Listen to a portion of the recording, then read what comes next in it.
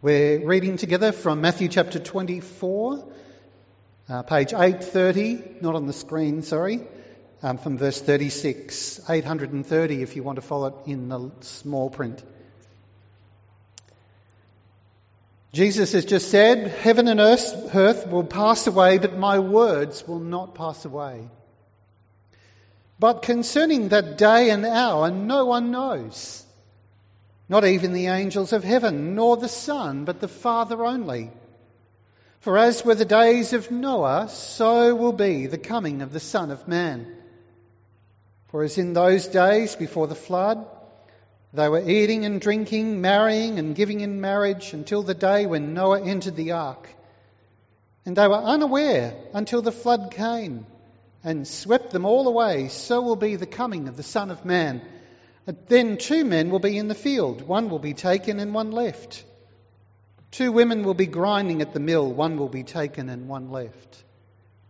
Therefore stay awake, for you do not know on what day your Lord is coming. But know this, that if the master of the house had known in what part of the night the thief was coming, he would have stayed awake and would not have let his house be broken into. Therefore, you also must be ready, for the Son of Man is coming at an hour you do not expect." We've been looking at Matthew chapter 24 now for a couple of weeks, and we've almost come to the end of the chapter, just one more text to go. And we've made some progress, and I hope you've seen so far that we've avoided some potential mistakes in our approach to the things that Jesus has told us. One mistake might have been to decide that the study of all things relating to end times is speculative and therefore impractical. To that, I hope you can see that as we've looked through Jesus' teaching so far, that you've found it anything but impractical. Hopefully you've found it helpful. Another mistake might have been to spend more time thinking about the events surrounding his coming than to think about the one who is coming. Yes, that can happen, and we can care more about the timetable than the one we are waiting for. Another mistake might have been not to study this topic at all, or to decide that Jesus isn't coming after all. Maybe you've come across that point of view.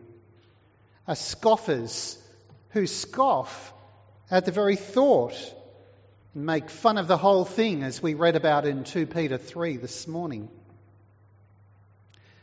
And there's another mistake that we could make that would be the worst one to make.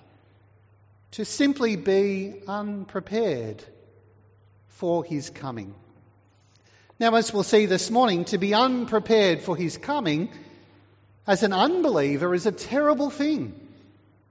But to be unprepared as a believer will cause its own problems.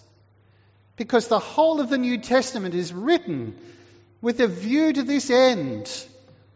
This event of great import that's for all the world, but especially so for believers. Without this great hope and the assurance of who we are waiting for and the promises he makes, our lives can become aimless and drifting instead of active and watchful, and as we'll see in the next few weeks, productive.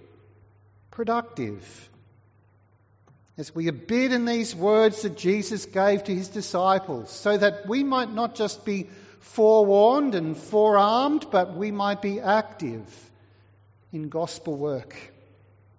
There are four things in this little text this morning. First, in verse 36, which we looked at briefly last week, we see that Jesus taught the timing of his coming was uncertain. Jesus made it very clear that the timing of his coming is unknown. The only secret about the second coming of our Lord Jesus is the timing. Everything else is going to be wide open for the whole world to see. No one will have a doubt when he comes. And though his coming is certain, the timing is uncertain. And that's the case for very practical reasons. Calvin says here, Jesus wished the day of his coming to be so hoped for and looked for that yet no one would dare to ask, when will it come? And he goes on to say, the uncertainty of the time of Christ's coming, which for the most part induces idleness in men, ought to be a stimulus to our attention and our watchfulness.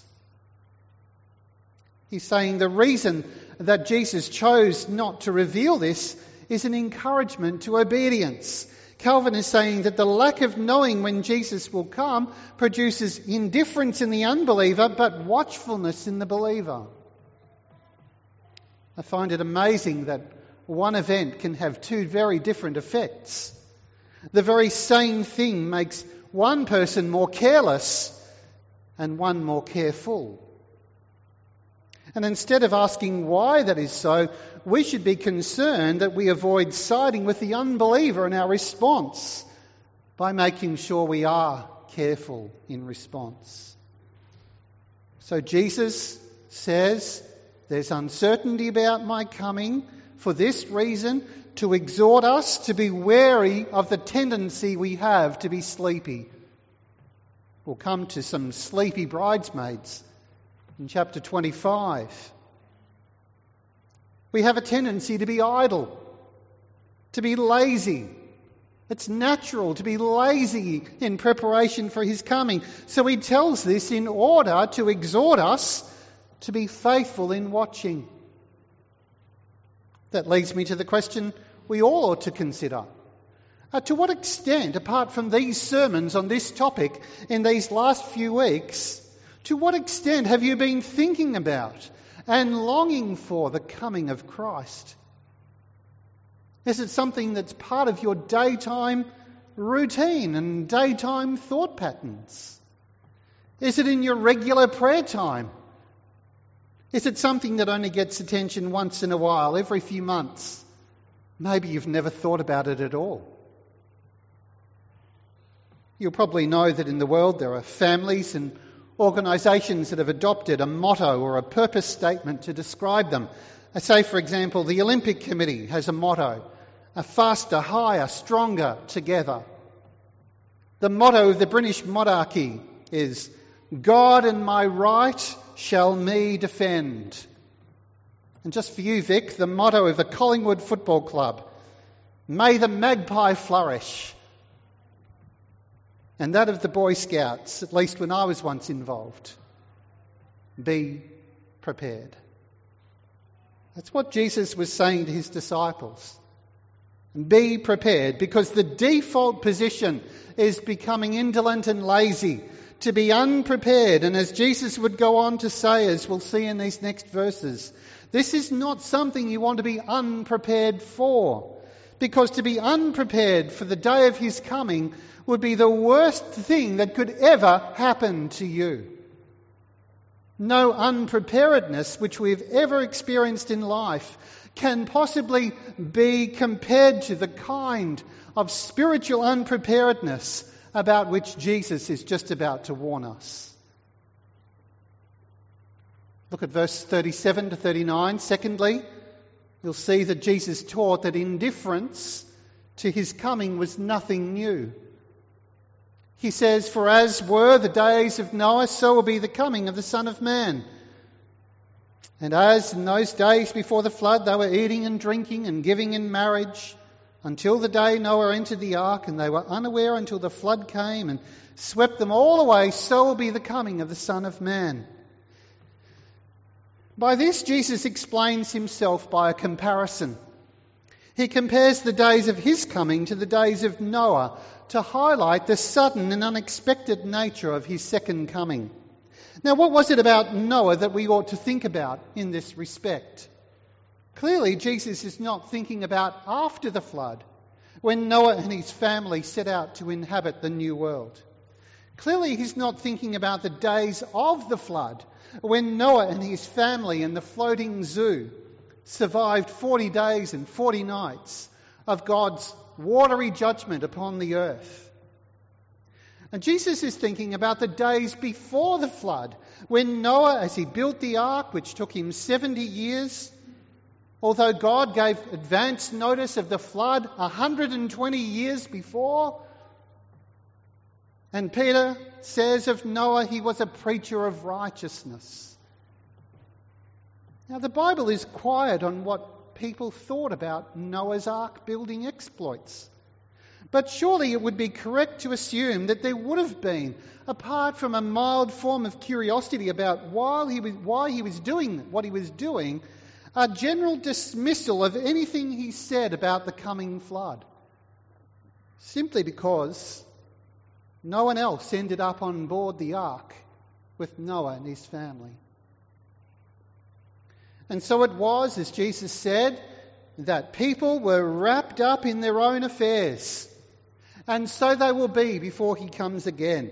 They are going to be going about the usual things, eating and drinking, marrying and giving in marriage. They're going to be so wrapped up in these things, so given attention to them, that they're not going to be thinking about the greater realities around them.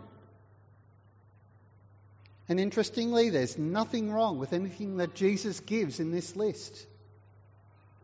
Jesus doesn't say that people will be thieving and murdering and pillaging. All of that may be true, but that's not what Jesus says. And why is that? Because Jesus wants to highlight that people are going to be preoccupied with the ordinary, mundane activities of life, so much so that they have forgotten about the greater spiritual realities. The problem will be worldliness. They'll be so trapped by the routine of life that God is pushed to the margins and forgotten. So it's eating and drinking and marrying, all good things in themselves that he speaks of. These are all the categories too of what makes up the joys of life. What better to celebrate some of God's best gifts to us in food and drink and marriage? Yes, but when God is left out of the picture in these simple things, then it becomes a habit of mind to leave God out of the picture all the time, so that we become the proverbial frog in the kettle, while the water temperature is going up all the time and we don't realise it. Let me tell you this, it's important, that neglect is a far more dangerous killer of spiritual life than anything else. Neglect. Neglect of God is a far more dangerous symptom of spiritual disease. It's far more dangerous than the particular instances of daring, open rejection of God that we may see around us. William Hendrickson says here, when the soul becomes entirely wrapped up in mundane things, however appropriate they are, so that these matters become ends in themselves and spiritual tasks are neglected, they are no longer a blessing to us. They have become a curse. They have become evidences of gross materialism, of false security, and cold selfishness. Let what Jesus said be a wake-up call. You know, the sad thing is as well, these people are taken by surprise, but they shouldn't have been taken by surprise. And those who are unprepared on the last day will be in the same boat, excuse the pun, when the Son of Man comes again. Third, in verses 40 and 41, Jesus taught that the separation caused by his coming will be eternal. And this is why he doesn't want us to be unprepared. This is why he speaks as he does here. Because his coming is finally going to divide belief and unbelief, the just and the unjust, the sheep and the goat. The point of the passage in verses 40 and 41 is to teach us the irreparable separation between the believer and the unbeliever, those who believe in the Lord and those who reject him. Now, you've probably heard someone look at this text and preach on a passage like this as a proof text for the secret rapture. Now, whether you believe in the secret rapture or not, and I for one do not believe in it, that doctrine is not taught here. When Jesus says 2 men will be in the field, 1 will be taken and 1 left, this is not about the sudden disappearance of one and not the other, as if one suddenly vanishes. How do we know that? Because the verb to be taken means to be taken to judgment. So, for example, when Jesus says in Matthew 9:15, can the wedding guests mourn as long as the bridegroom is with them? The days will come when the bridegroom is taken away from them, and then they will mourn. The idea is not here that the bridegroom is snatched away into heaven. The idea is that the bridegroom is taken away to death, because that's going to happen to him. Something worse. And it has to be read here in the context of what Jesus has just said about those in Noah's day who were taken away by the flood. They didn't go somewhere better. They were killed. So it's very unlikely that Jesus is saying one who must be an unbeliever will be taken away. I'll say that again. It's very likely that Jesus is saying that one who will be taken away to be judged, while the other will be spared. First one is an unbeliever, and the second one is a believer. Both are alive at the time of his coming. It's not about a rapture, it's everything to do with judgment. When Jesus comes, there's going to be this separation between those who have embraced Christ and those who have not. Christ's coming is going to bring about a final division, just like he promised. J.C. Ryle catches the meaning here. He says, there shall be no time for parting words or a change of mind. When the Lord appears, there shall be no chance, a second chance. It will be like one person working in the field, and judgment comes, and 2 women working together, and judgment comes, blessing on one, judgment on the other. Blessing on one, judgment on the other. Have you taken that into account in relation to yourself? Are you ready for that judgment? Jesus is going to spend a lot of chapter 25 telling us specifically how to be prepared for this judgment. But I want to say to begin with today that the first way we prepare for the coming judgment is to have a saving relationship with Jesus. If you're not now trusting in him, you're not ready for his return. And I do not want to stand before God not having pleaded with you to do business with him.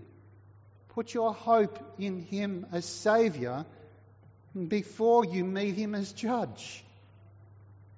It's so important.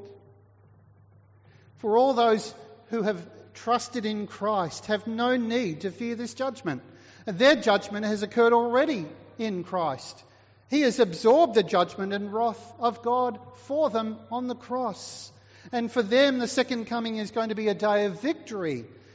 It's for those who have not trusted in him, who are not trusting in him, who are unprepared and will face a day of woe and grief, an eternity of woe and grief. This is a hard teaching, you could say.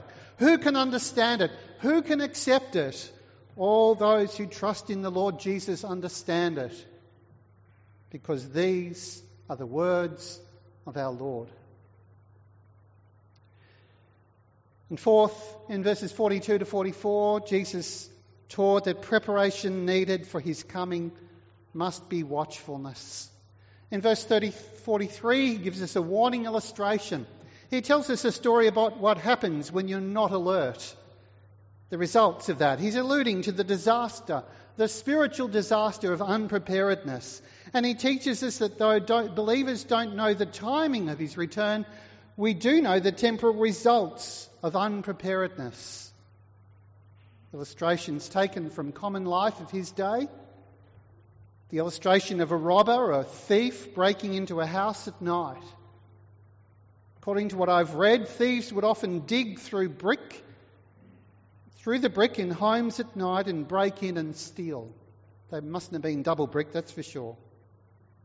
And Jesus is saying that if the head of the house had known that the thief was coming, and if he'd known what time the thief was coming, he would have been on guard to make sure his family was not harmed or his possessions were not stolen. And Jesus is showing us here an illustration of how a homeowner, by being diligent and watchful, could have prevented something. He's not blaming the man for being robbed, but he is raising this issue of unpreparedness. He's saying, you know, there is a difference if you're not prepared for him, because he has told us that he is coming. He hasn't told us when, but he has told us that he is, and he's commanded us to be prepared. And if we're not prepared, unlike a homeowner who experiences a surprise break-in from a thief, we're culpable.